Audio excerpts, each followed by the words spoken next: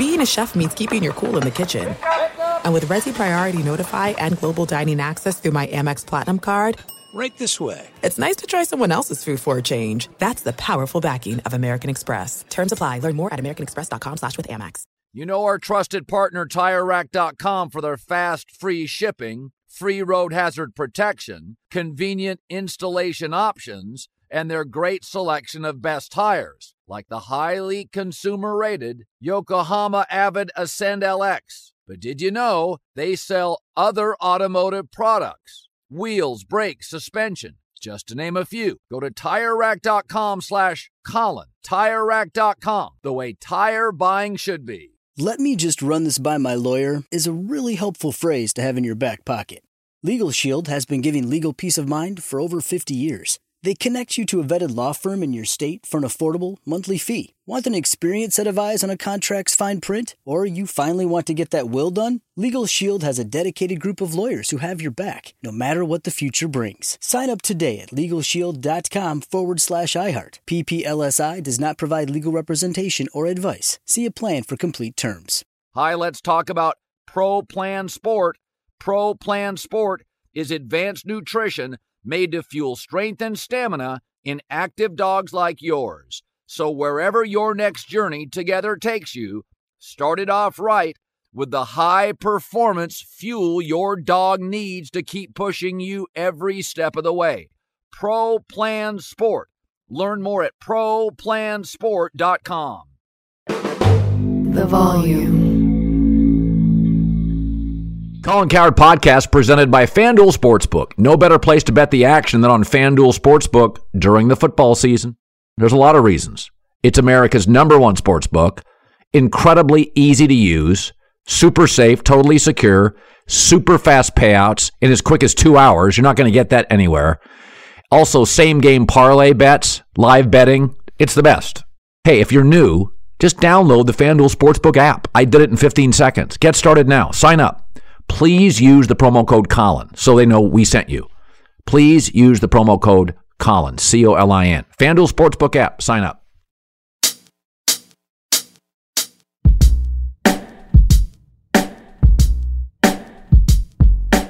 This is Prime Cuts, Best of the Colin Cowherd podcast, Banner Week. What's new? Joel, Klatt, and I discuss the Big Ten, Pac-12 shakeup and the big schools that could be moving next. Mike Silver and I react to the Baker trade and talked about the Niners' concerns with Trey Lance. They're real. Chad Millman stopped by. The latest news. How does it affect the betting odds? But first, my top takes of the week. So here's my takeaway on Baker Mayfield. Darnold and Baker Mayfield. I was a Darnold fan over a Baker fan. Darnold was a bigger athlete. He was stronger. He was more athletic. And I thought he was a better guy. I think all of those are true. The question about Darnold was his delivery.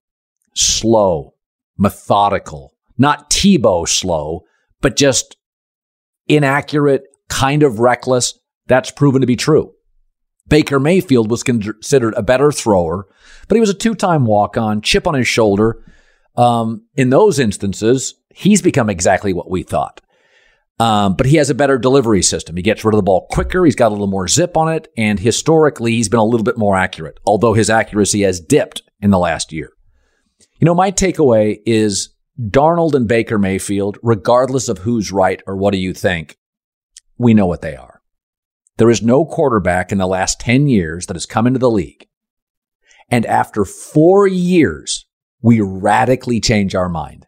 It doesn't happen. Name one. Very early, we said with Lamar Jackson, whoa, but we had issues how he threw the ball, and can you play from behind when you're more runner than thrower? That's what we think today. People often use Josh Allen as an example. Boy, he struggled in year one. Yeah, he wasn't overly accurate, but he was still 6'6" and leaping over people with the best arm arguably in the NFL. There is no way you could look at Josh Allen in year one and bail on him. He was simply too talented. He was literally too talented. He would be like a great wide receiver that had the drops. You're going to coach the drops out of him. But if you're running a 4.3, you're 6'4", you run great routes, you just have a drop issue, nobody's bailing on you. Okay? Nobody was bailing on Josh Allen. It's different. Baker's small. Sam's big, but he's not strikingly big. He didn't have a great arm. He's not wildly mobile. The bottom line with Baker and Darnold, we know what they are. One's a little snarky and immature, limitations with size, limitations athletically, Baker. One of them's a good guy, pretty athletic, decent size, but his delivery system stinks. He just gets rid of the ball slowly. And that half beat that works in the Pac-12 kills you in the NFL. So what I've found through years of doing this for a living, everybody wants to be right. A lot of me was right on Baker. A lot of me was wrong on Sam Darnold. But the truth is, we know what they are. If you're clinging to the Sam Darnold's going to be a franchise quarterback and a good one, it's not going to happen. If you're clinging to Baker, he's going to prove Cowherd wrong, you're wrong.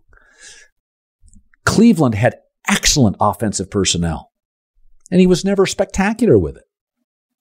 Carolina is a bit of a mess. They had the 31st ranked offensive line. I like Christian McCaffrey, but he's never healthy. Robbie Anderson's good, but not spectacular, and we don't even think he likes Baker Mayfield. Matt Rule, who knows if he can coach at the NFL level? So in our insistence to be right, I was right on Baker, I was wrong on Darnold, but we all know the answer now on both. Neither is good enough to carry a franchise to multiple playoff wins. Baker won a playoff game, surrounded by, at the time, the highest rated offensive line and the best running back duo. We know what they are. So the Kyrie Irving to the Lakers rumors and the Kevin Durant to the Golden State Warrior rumors, I don't think those deals are going to happen in the next day or two. And I'm not really sure. I'd bet 80-20 KD to the Warriors will not happen. They're not going to give up the farm, and I don't think deep down KD wants to be a Warrior. But Kyrie Irving is in Los Angeles, is not leaving, it's been said, until a deal is done. And this is something to think about, that I know a lot of people that listen to my show say, Colin, you talk about LA and California teams a lot because they're all winning. The Warriors, the Dodgers, the Rams, the Lakers won a title 3 years ago. They're winning. Our soccer teams are good. People are good. Now Lincoln Riley at USC. When I worked at ESPN for a decade, you had more viable teams in the Northeast. The Giants won a Super Bowl. You know, the Yankees were the Yankees. The Red Sox were, for some of that time, excellent. Right now, New York's going through a terrible state of their sports where their NBA teams and their NFL teams are a mess. One of the things that's really happening in Los Angeles is that when the Rams moved to town, the NFL is so powerful, it is taking market share and big suite owners and advertising revenue from all the other teams. And when the Rams win the Super Bowl, it's put the fear of God in Jeannie Buss and, the Dodgers group that the Rams are here, they're winning, they're becoming the model of the NFL, and they're not going away anytime soon. And I think this is a big part of Jeannie Buss of the Lakers willing to say, yeah, Kyrie's a headache. Kyrie is selfish. It seems absurd. My father wouldn't have done this. But it makes sense right now in Los Angeles to get Westbrook out of town and get Kyrie in. You'll become a playoff team and you'll become relevant again. Inside the walls of the Lakers, they are very aware of the media criticism. And Jeannie is very aware that Steve Ballmer and the Clippers have more money, more net worth. They're going to build a new arena, and they're going to be a team that is, like the Warriors, willing to pay a heavy, heavy luxury tax. The Lakers would rather not do that. The Buss family's wealth is all with the Lakers. Steve Ballmer's wealth with the Clippers is not. It's not just with his pro basketball team. And so I think there is a sense of, if not desperation or panic, a little fear. You've got to make the Lakers relevant again. They'll always sell tickets. You can give away tickets. You can paper the crowd with freebies. But right now in Los Angeles, if USC wins 9 or 10 games, Rams, Justin Herbert, Dodgers, Clippers, I think, have to be deemed as a top 5 team in the league next year. Paul George and Kawhi, for the first time, maybe ever, in the last 30, 40 years, the Lakers are in danger of becoming the 4th topic of conversation because the Westbrook thing just does not work. It does not work. Kyrie works. And you can talk yourself in as a fan, as an owner, as a player. You can talk yourself into Kyrie, AD, LeBron being a championship team. I don't think they are. You can talk yourself into it. You can't if Westbrook is on this roster. Let's get to Joel Klatt. So Joel Klatt is the voice of college football on Fox. And we do a lot of deep dives, although we have our TV segment every week where I try to mentor him and he doesn't want to listen. That's true. I love it. This is interesting, Joel. About 3 months ago, Mike Bone and I were on the phone. I was in my backyard and he was talking about the challenges of Southern California. It's a very distracted market. And, he was saying, hey, do you have any ideas? And I said, you can't play Rice in LA. When Pete Carroll was here, there was no NFL. There was no LAFC. The Dodgers weren't as dominant. The Clippers were a joke. I'm like, the world's changed. You can't play Rice. I said, what I would do, Mike, I would call Wisconsin, Iowa, Michigan, Ohio State, and I would have 1 to 2 home and homes every year, Big Ten, because the Pac-12's so weak. Lincoln Riley's not going to be challenged by year 2. He's just not going to be challenged on a weekly basis. And it was funny. There were other things talked about during the call, but we were just talking. Mike's always called me and just asked questions. LA. Sure. And so when the moment happened and I got the call on USC moving to the Big Ten, my thought was, well, I don't know if he was teasing me, but I wasn't shocked by it at all. Yeah. Were you? No. Well, let me initially, yes, because I had not heard anything. And normally, and you know this, you and I talk about this all the time. Like when there are things going on, like you hear little ripples, right? Yeah. Like little things like, oh, okay, that would be interesting.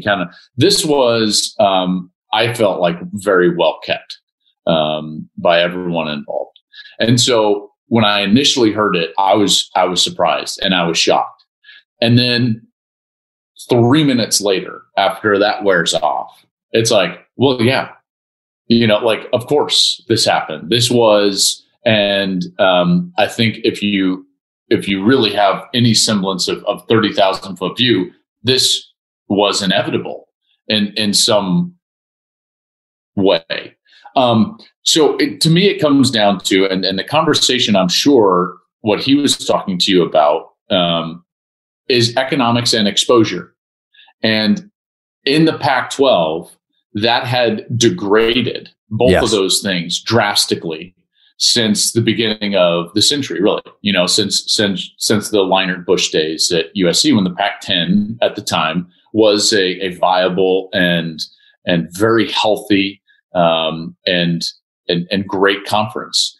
And it has deteriorated to a point that it has become a punchline. Yeah. And I've thrown that line out there and people think it's unfair, but it is fair because the Pac-12 is literally a hashtag now called Pac-12 After Dark. Like no one watches them play. Right. And when you look at the economics of where the SEC is about to go with their media rights deal and where the Big Ten is about to go with their media rights deal and what's on the horizon for the conferences like the Big 12, the Pac-12, the economics weren't even close. Those conferences were going to start to double up the others in terms of the revenue distribution per school. And you can't sit in that situation. So in some ways, USC's hands were totally forced. And I know that I'm going to talk a lot about this in terms of USC's, because this was USC driven. Yes. UCLA is along for the ride. And I know that they'll bristle at that, but they are. And that's kind of the truth. Well, I've said this before. It's easy to beat up on Tom Hansen and Larry Scott. And I don't think either was a visionary as a Pac-10 or Pac-12 commissioner. But there's something I've tried to tell my friends for 20 years, because I've lived in all four corners of the country. Mm-hmm. The Pac-12 is at a disadvantage. Sure. Seattle, San Francisco, Phoenix, Los Angeles, Denver/Boulder. A lot of these teams are in professional sports markets. That's right. SEC's not, Big 12's not, Big 10's not. So USC and UCLA, University of Washington, Cal, Stanford, Arizona State are competing against pro teams. Mm-hmm. It is hard to create the fervor and the interest when there's a game tomorrow with professional players, often in the same stadium or same area code or vicinity. And so it doesn't mean as much out here. I've noticed since the NFL arrived in Los Angeles, UCLA, USC, read the LA Times, listen to Sports Talk Radio. They're not on it. They're just not a topic at all. I do still believe, and I think you'll agree with this, I still believe that USC has that potential. USC captures the heart of LA, maybe more so than any other team that's here, even professionally. Maybe other than the Lakers. Yeah. And maybe I'm being too college centric, but boy, when the USC is rolling, they desperately love it when USC gets going here. Yeah. It's everything about it, the sunglasses on the band, the Coliseum, the scene. I still believe that USC can be kind of the focal point of the sports world in their market, and no other Pac-12 school can really do that. Yeah, no, I do agree. Lincoln Riley, it's funny because I got a lot of this. Whoa, Lincoln Riley doesn't want this. But when Lincoln Riley took that Sunday morning call with Rick Caruso, Carol Folt, Mike Bone, I don't know every word of it, but I do know they sold him on moonshots and the Olympics and big and expansion and playing the best. So he's got 2 years to load up this roster, 2 more transfer portal cycles, 2 more recruiting classes. So by the time he gets into the Big Ten, this team will be ready to play against anybody. Sure. I think at home against Ohio State, maybe not in Columbus, but they'll be able to go toe to toe with everybody else in that conference. So, when I look at the Lincoln Riley situation, and I say to myself, I don't know if he knew going forward, but he's not a guy to me. I think he left Oklahoma because a reality set in. Oklahoma is decreasing in terms of viability, the state, for high school recruits. Texas has oil money, Sark and Jimbo Fisher, harder to pry players out. He's moving to the SEC and going to go up against SEC schools that have been recruiting those high schools for 100 years. And I think he looked in the mirror and thought, I got to get to a state with more players because it's going to be harder and harder with the NIL to pry away players from Texas, oil money. There's just more money in Texas than Oklahoma. So that's always been my takeaway, why he left. He just looked at the reality of his program, Texas, the SEC, and thought, I got to get to a bigger state. It could be a Florida school.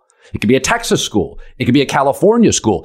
If Kirby Smart was struggling, it could be the Georgia job.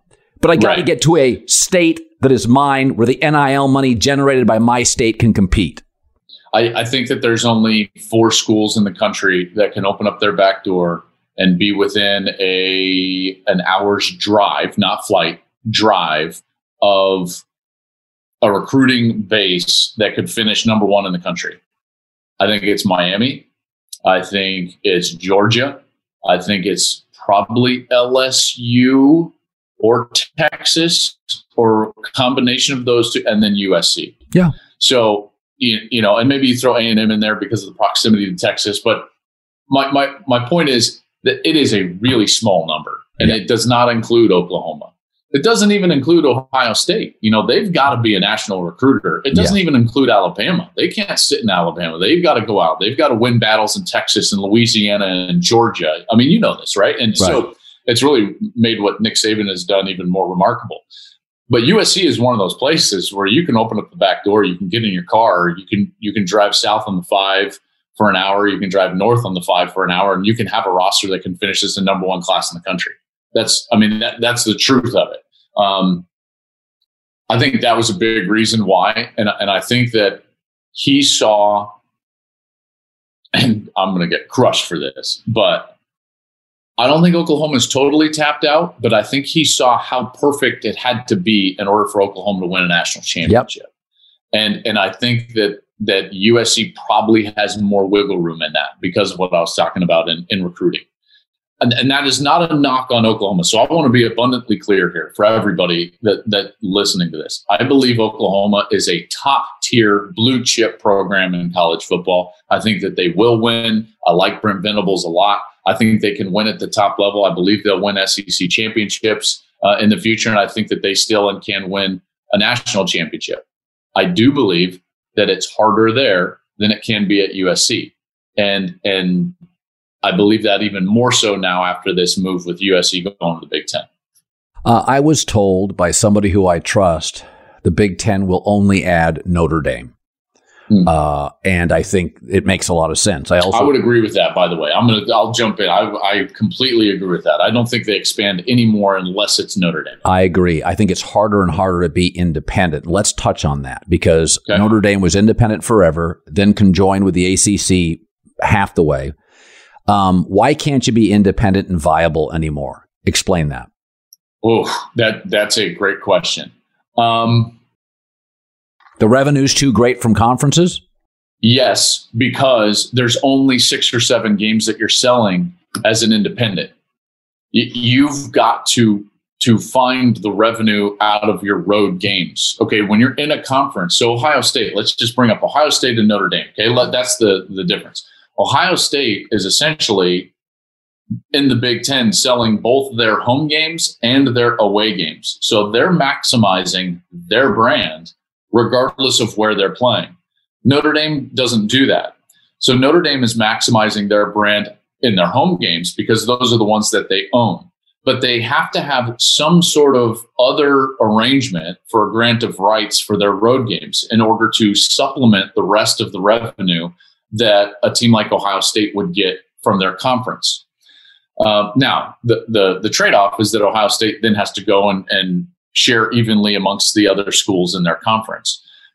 I do believe that it is getting to a point where Notre Dame is sitting there and they're thinking to themselves, we are leaving money on the table by being associated with the ACC in our loose affiliation with them in a football sense, and then obviously with the other sports, versus potentially 2 other options. So let me walk through the options. Here's what I think Notre Dame, this is what's on the table for Notre Dame.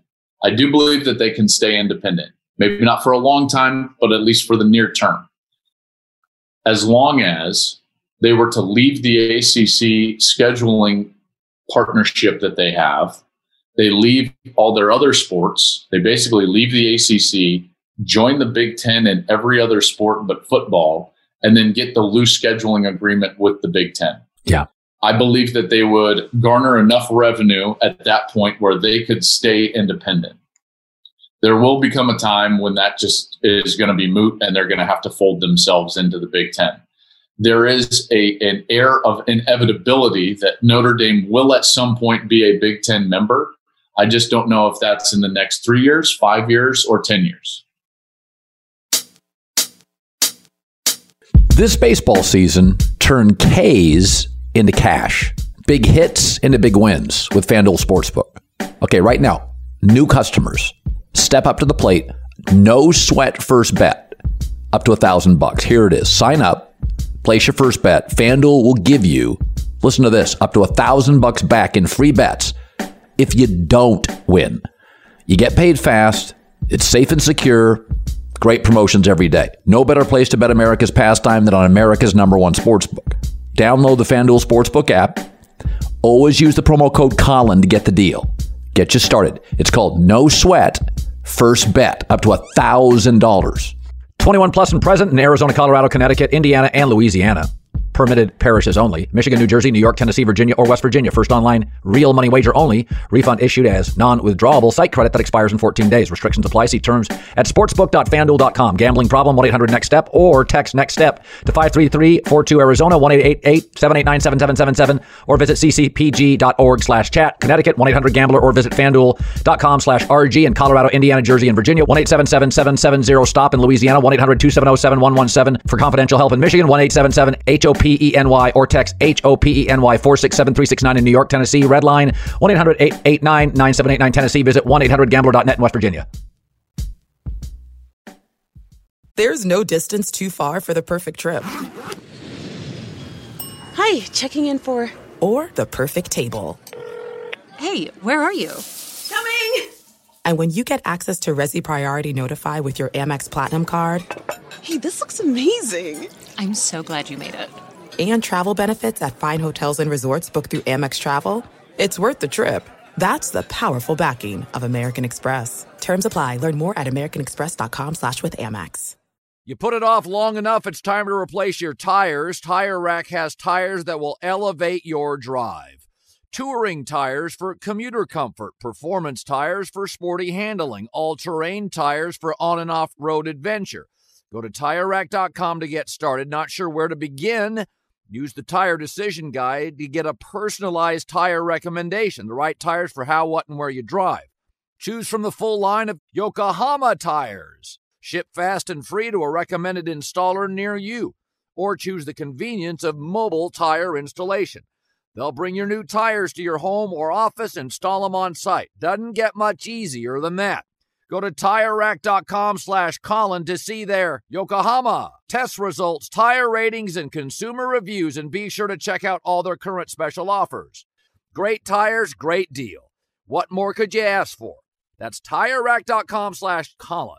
TireRack.com, the way tire buying should be. Let me run this by my lawyer is a really helpful phrase to have in your back pocket. Legal Shield has been giving legal peace of mind for over 50 years. They connect you to a vetted law firm in your state for an affordable monthly fee. Want an experienced set of eyes on a contract's fine print? Or you finally want to get that will done? Legal Shield has a dedicated group of lawyers who have your back, no matter what the future brings. Sign up today at LegalShield.com/iHeart. PPLSI does not provide legal representation or advice. See a plan for complete terms.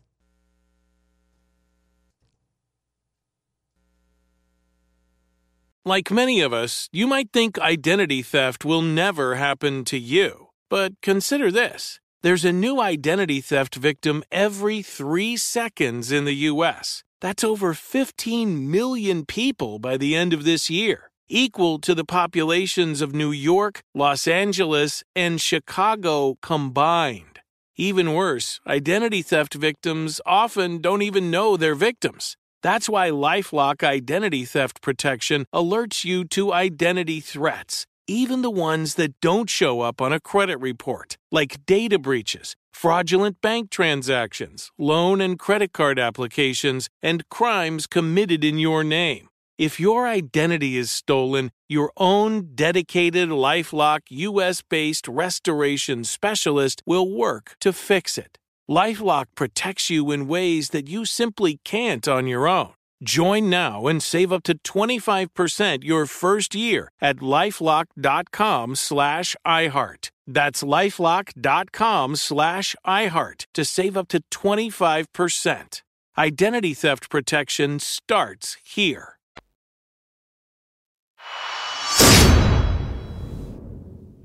And with that, I bring in the newest member of the volume, my friend Mike Silver, longtime NFL reporter. Open Mike is his new podcast on the volume. Already interviewed Rams head coach Sean McVay, Cowboy star receiver CeeDee Lamb. All right, Mike. So this morning I'm hosting my show, and right in the middle of it, I'm talking about there's 7-8 teams Baker Mayfield could land with, and in the middle of my rant, he lands in Carolina. My first takeaway is this. They paid $5 million for him, meaning he could have been had by anybody in the league, and Carolina was the only real team interested. Is that reasonable? Well, they were more interested, or they got interested enough to the point where they wanted to remove any possibility that he'd go elsewhere. or there's a real advantage in getting him the playbook, having him, giving him a little time before training camp to start acclimating to all that and talking to his coaches. But before I was officially part of the Volume family, and by the way, I'm extremely elated about that, but you and I did one of these, and literally we heard the Devontae Adams trade news in real time. And I think it became kind of a joke on Twitter, my reaction, because I was like, whoa, man. So I do love when that happens. One of the things I reported a few months ago is that owners were so bitter about the Deshaun Watson guaranteed contract. Right. A, that it was a guaranteed deal. B, that it was a player with, going through some off the field stuff. That knowing that the Browns were also on the hook for Baker's 18 plus guaranteed, that owners were saying, we're not bailing you out of this. We're not it's not that we don't think $5 million for Baker Mayfield is a good deal for us this season, even with leverage. It's that you guys made your bed and we're going to make you lie in it. Now, it would stand to reason that the one owner willing to buck that sensibility would be David Tepper, the guy who enraged his new peers earlier by paying Matt Rule so much money when he hired him. So I think it made sense, though, for the Panthers. Look, if you want him, if you think he's better than what you got, and especially if you're Matt Rule and you really need to win this year, what are you waiting for? It's interesting. Bucky Brooks came on my show and he said, I think Sam Darnold's going to beat him out. He said he's more impressive physically. He has relationships in the building. Baker's going to have to learn a new offense with a new coordinator, has no relationships. In fact, Robbie Anderson badmouthed him. And he said, I think it's going to be a quarterback battle. I don't think Baker Mayfield's been given the starting job. What's your take? Well, first of all, I think the Robbie Anderson who bashed him was R-O-B-B-Y Anderson. He's now R-O-B-B-I. Which is in fact the better way to spell Robbie. I have a son who would agree, but so maybe we'll give Robbie, i.e. Anderson, the benefit of the doubt. But yeah, I understand what Bucky's saying. He's so smart about the intricacies of playing the game and scouting the game. But I also I hearken back to what I think it was. A Commanders related quote with Taylor Heineke said about him and Carson Wentz, which is they asked him, hey, do you think you could compete with Carson Wentz? And he's like, dude, look at what he's making and look at what I'm making. No. Now, it's not quite that pronounced, obviously, with Darnold and Baker, in similar situations. But the Panthers went out and got Baker for a reason. It's not insurance in case Sam Darnold doesn't beat him out. They've seen Sam Darnold. They've seen Cam Newton coming back. They've seen Teddy Bridgewater. They think they need to get better, and they are absolutely intending for Baker to be that guy. And in fairness to Baker, last year he probably wasn't right. He did have the shoulder injury. He gutted it out. He tried to help the team, and now it's being used against him. The year before, he had a pretty good year. So he's been uneven, even when healthy, and it's gonna, it's not any sure thing, especially as you alluded to with your conversation with Bucky. New playbook, got to do it in a compressed time, but I do think he's got a chance here to seize this and get it rolling a little bit. Yeah, one of my takeaways was, he's not going to have Cleveland's offensive line, but he does get another offensive coach. And if you look at some of the defensive head coaches, Belichick struggled with Brady at the end. Pete Carroll struggled with Russ. Zimmer struggled with Cousins. Flores struggled with Tua. It's not the worst landing spot. It's a pretty wonky division, Mike. Brady retires in a year. Baker, an argument can be made, in a year, will be the best quarterback talent in the division. I mean, is that crazy? I might argue Jameis on talent. Jameis has his scars too, right? He threw all the interceptions. He has had some off the field stuff. He's coming off an ACL, but really once Sean Payton got a hold of him, he's looked better. And he's an ultra talented guy. Probably if you didn't know anything about, their performances and you just lined the two guys up, two former number one overall picks, you'd go, I'll take the tall guy with that arm coming off the knee. But, the thing I wonder about is Baker's edge, right? Like he's done better when he's been the aggrieved, afflicted, underdog. No one believes in me. And that is clearly going to have to, he's going to have to recalibrate that. And it probably is, he's definitely has to have some humility now. Look, we've all had moments where that's happened to us in our careers, and you have to deal with it. It doesn't work out the way you thought it would somewhere, and you have to kind of process that within yourself. But he kind of thought when he got to Cleveland, I'm taking over. This is my thing, and it was going on a good trajectory for a while, uneven. But 2 years ago, when they were in the playoff game in Kansas City, it was like, whoa, they just beat Pittsburgh in the playoffs, and now they're fighting tooth and nail with the Chiefs. We're here to stay.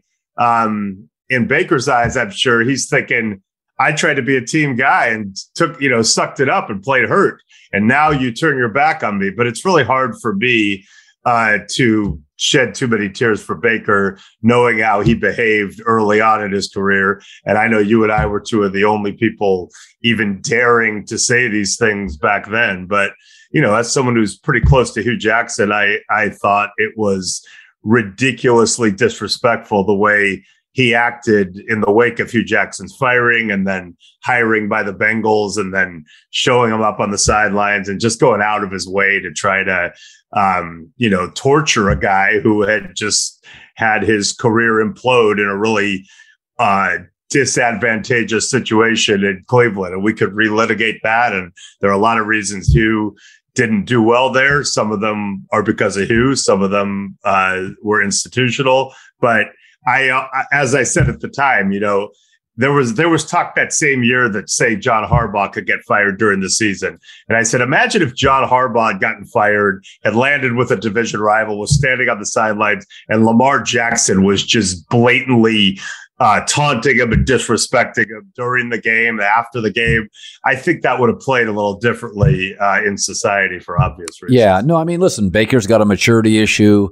I know when he was coming out, I knew somebody who interviewed his dad, and he said, oh boy, there's a lot of stuff there. There's a lot of ego and pride. And so I think Baker's been exactly, I do a segment called Colin Right, Colin Wrong. I think one of my rights was Baker Mayfield, who I always said, this ego, this snark, it's not going to play at the professional level. It just doesn't. Jay Cutler's more talented. It didn't play. It wore people out. Jeff George, more talented. Snide and snark, wore people out. It's a whole different ball game. Well, you're always connected to the Niners. My takeaway, I think you and I probably disagree on this, is my takeaway is you can't own the room as a quarterback if another guy is in the room who everybody likes. And Garoppolo is really a dude's dude. He's a guy's guy. And to me, you got to find out if Trey Lance can play. And you can't ask him to own a room when the world's best looking, coolest dudes 2 cubicles away. I think the Niners have to just move off of Garoppolo and get a 6th-round pick. I completely hear you, but this is the counterpoint, and this is the conundrum. So you've got a team that is built to win now. This is the window. George Kittle, you don't know how long he's going to do this. You've got guys signed for this moment, and you were good enough to win now. If Jaquiski Tart, catches the interception, you might have won it last year. You almost won it 2 years earlier. Yes, you are all in on Trey Lance, whether or not that was the person when you traded those 3 first-rounders that you were envisioning. Could have been Mac Jones. I won't relitigate that, but whatever it is, you did that for Trey Lance. So you are all in. You are built to win now. Let me add another weird element to this. You are constructed offensively to take advantage of Jimmy Garoppolo's unique gifts. Incredible accuracy, willingness to hang in, the guts to deliver a ball in tight spaces, and the uncanny ability to do that accurately. So Jimmy's not perfect. We can talk about what he doesn't do great. He does those things great, like elite. And you've got Debo. You've got Ayuk, who's an after the catch guy. You've got Yushik on the backside. You've got Kittle. All these guys can get the ball in tight spaces and go. So that's what Jimmy does great. And so if you've seen Trey Lance practice now for a whole year, I believe this is what you think if you're Kyle and the Niners coaches. In fact, I know you think he is really smart. We love that. He is athletically awesome. He has a great arm. We're not sure that he can take that great arm and throw that ball in those tight spaces really accurately. Yep. And so that's the only reason I think deep in his heart, Kyle may want to hedge because your team is built now. I don't think he's going to because of what you said, which is very logical. And I don't think even if he wants to, he'll be able to, because I think Jimmy will force the issue, as nice a guy as he is. And I think all of that's right.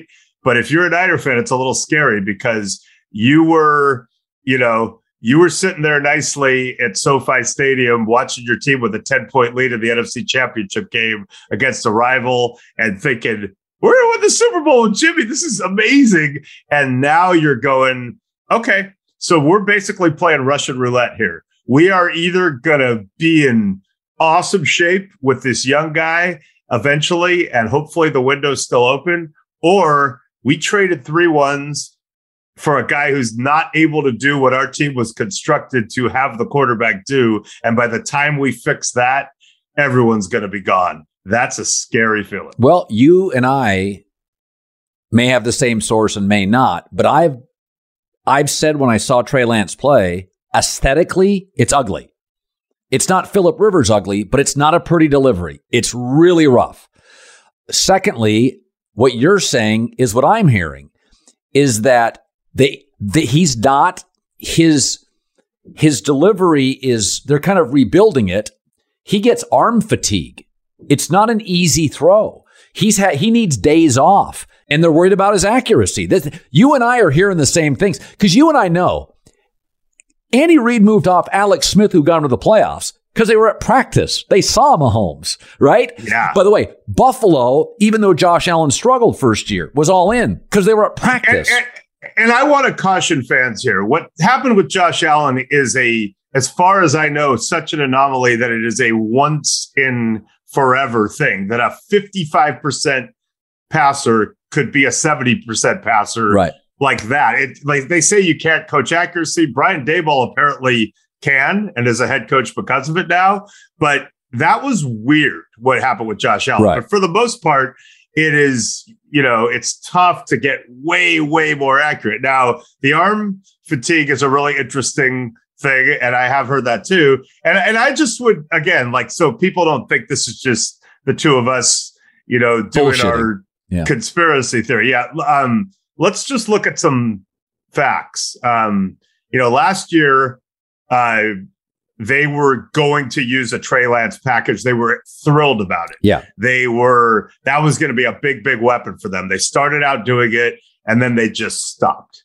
So something happened to convince Kyle Shanahan, I don't gain by putting Trey Lance in situationally. Another thing that happened is they were 3-5. And I went to the game that dropped them to 3-5 at home against the Cardinals. They looked flat. They looked done. Their playmakers weren't making plays. They looked like a dead team. And usually when you look like a dead team and you traded 3 first-round picks for a promising rookie, the March before, we know what happens. Jimmy, you're on the bench. Trey Lance, let's see. Now they hung with Jimmy. They beat the Rams. They got well. They made the run. So maybe Kyle was a half away from doing that anyway. But the fact to me that they stopped using Trey Lance at all and they didn't put him in when the season was crossed up tells me they were seeing something that was concerning. Let me throw a source at you. There's a lot of attention paid to Trey Lance. But so far in that quarterback draft, we know Trevor Lawrence had a bad first coach, but has real talent. We know Mac Jones may have a low ceiling, but he's been pretty effective. The two that we think are talented, but we don't know, are Trey Lance and Justin Fields. Well, Zach Wilson, I think, fits in there too. Yeah. Zach Wilson, we've seen more of. But Zach Wilson had size issues, competition issues. Like Trey and Justin are big, strong, mobile, push the ball down the field guys. Yeah. How about this? The current GM of the Bears did not draft Justin Fields.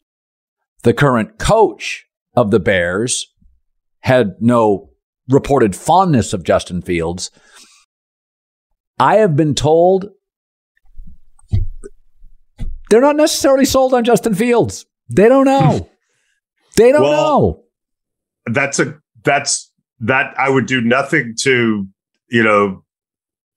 dispute that because it's legit, right? I mean, it's legit that could happen, right?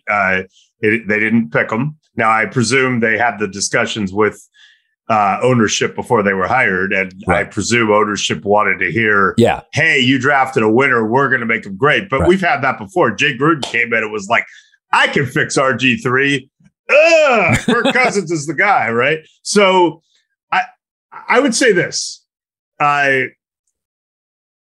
We don't know about any of them. I mean, Trevor Lawrence had Urban kicking his kicker in training camp, et cetera, et cetera, et cetera.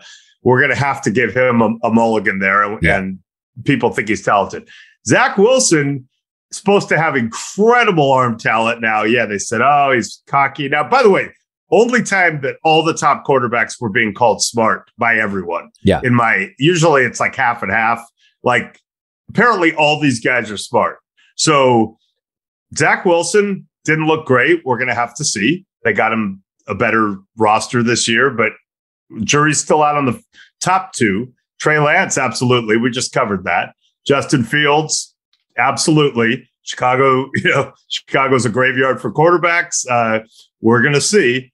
And, oh, by the way, Mac Jones. Now, Mac Jones' most celebrated win of his rookie year was when he threw 2 passes, I think, or 2 or 3, whatever. Yeah, whatever Bill did that game. And look, I know everyone says low ceiling on Mac Jones, and I think this is part of why Kyle may have talked himself out of taking him. But the real nerdy talent evaluators that I've talked to at high levels think that he has the ability to be elite in terms of pocket movement and awareness and able to deliver the ball, ability to deliver the ball at weird angles and tough angles under duress, that's not just good, that could be special. So there are a lot of different ways a quarterback could be special. It's possible that Mac Jones will become special and everyone will go, well, Bill and them just saw it and nobody else did except Kyle, who talked himself out. Oh, there I go again. But we really don't know. They could all be good. They could all suck. More likely than not, 1 or 2 of them will be good. 1 or 2 of them won't. Someone will be in the middle. But make no mistake, the clock is ticking on all of them. And, some may be under more pressure than others. I would think Trey Lance would be under the most pressure because of the stakes, because that team is that good. But there's a lot still that we don't know. And I think if you and I come back in November and do this, you and I will both have really strong opinions about all 5. Yeah, my guess is Trevor Lawrence has the trust of the staff, as you put it, a mulligan, but he really looks the part on some throws. I would put a question mark on Trey, on Fields, on Wilson, Zach, and on Mac Jones. Yeah. And really Trevor, and we think Trevor's good, but I mean, yikes. And look, I don't want to rip on Trevor. He could end up being great, but like he kind of took a step back as all that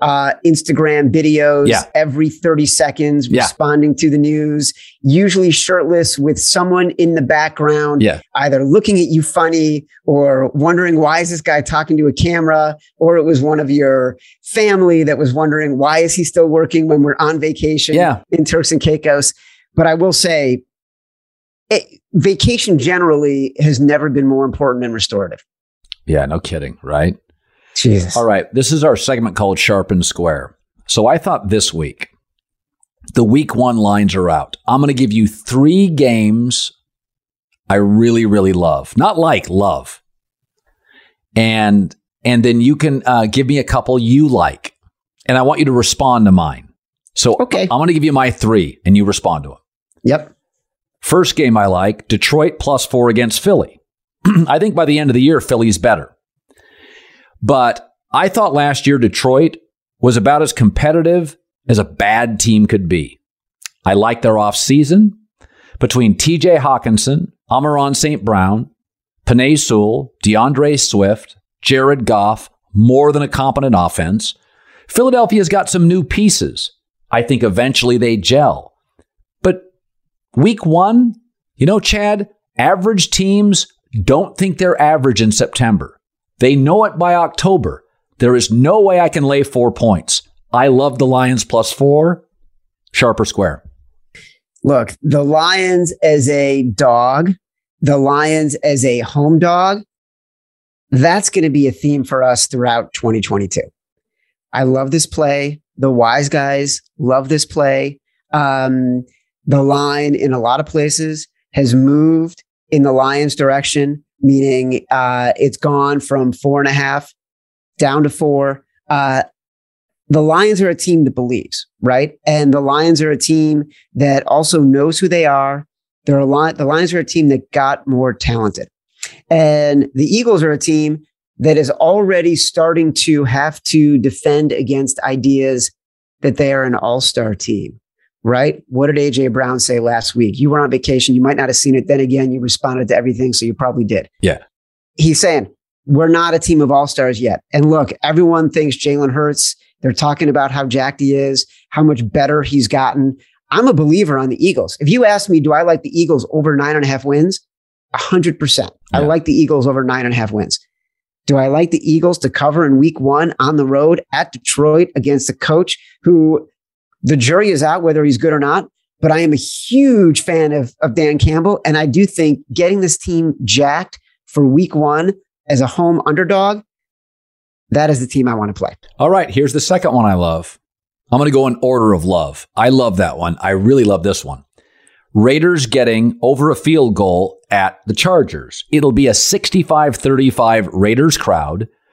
Devontae Adams to Hunter Renfrow to Josh Jacobs to Darren Waller.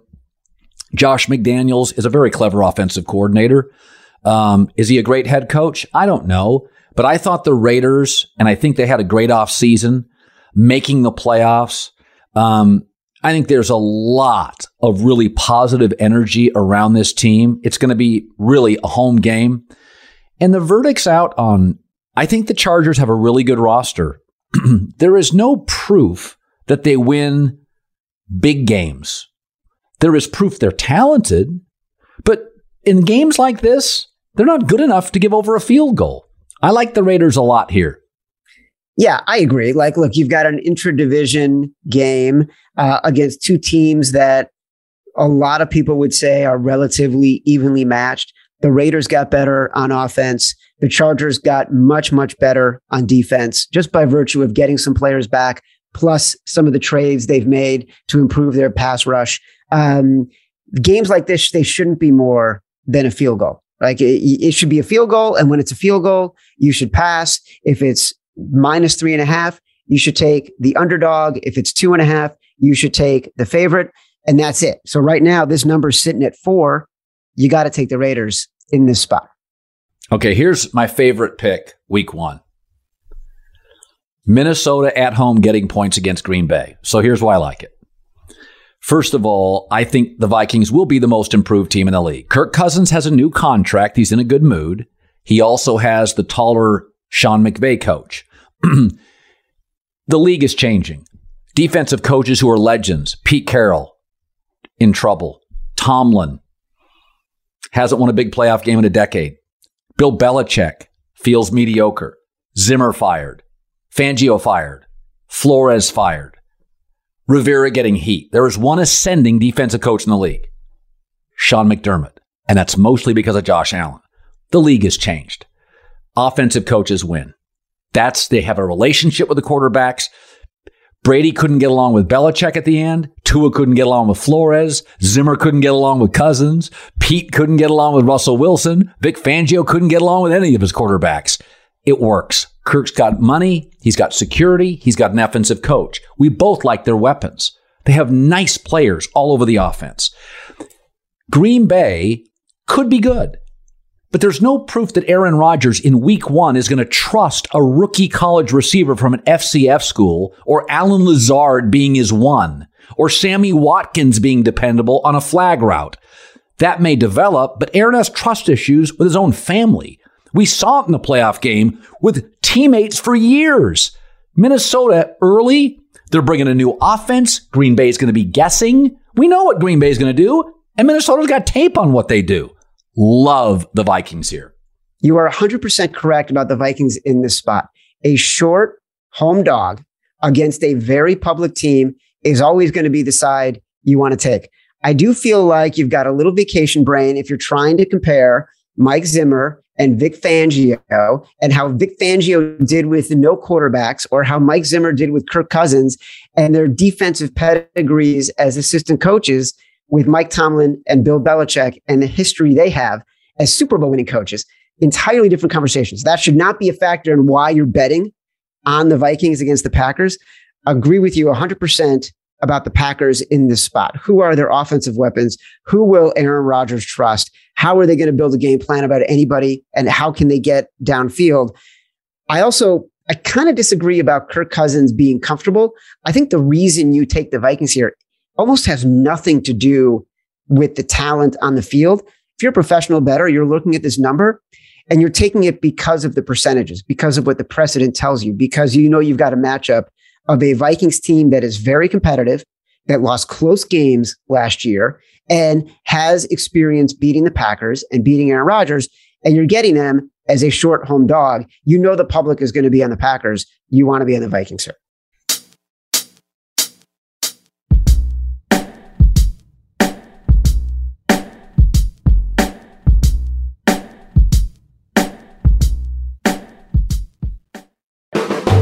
The volume.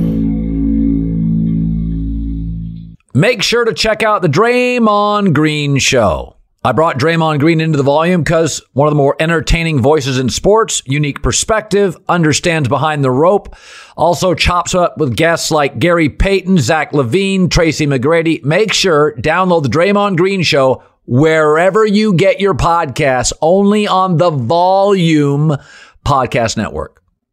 Top Thrill 2 is like no other course. 2 420-foot vertical speedways, 3 launches. All right, let's talk strategy. Copy that, driver. Go for maximum acceleration off the start. Roger that. You've got a short straightaway to push from 0 to 74 on the first vertical speedway. And what about the rollback? Rollback will set you up for an explosive reverse climb 420 feet in the sky so you reach 0 Gs in total weightlessness. 420 feet of straight-up speed. Let's get it. Top Thrill 2, the world's tallest and fastest triple-launch strata coaster. Get your tickets at cedarpoint.com.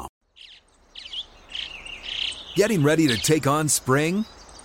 Make your first move with the reliable performance and power of Steel battery tools. From hedge trimmers and mowers to string trimmers and more, right now you can save $50 on select battery tool sets. Real Steel. Offer valid on select AK system sets through June 16, 2024. See participating retailer for details.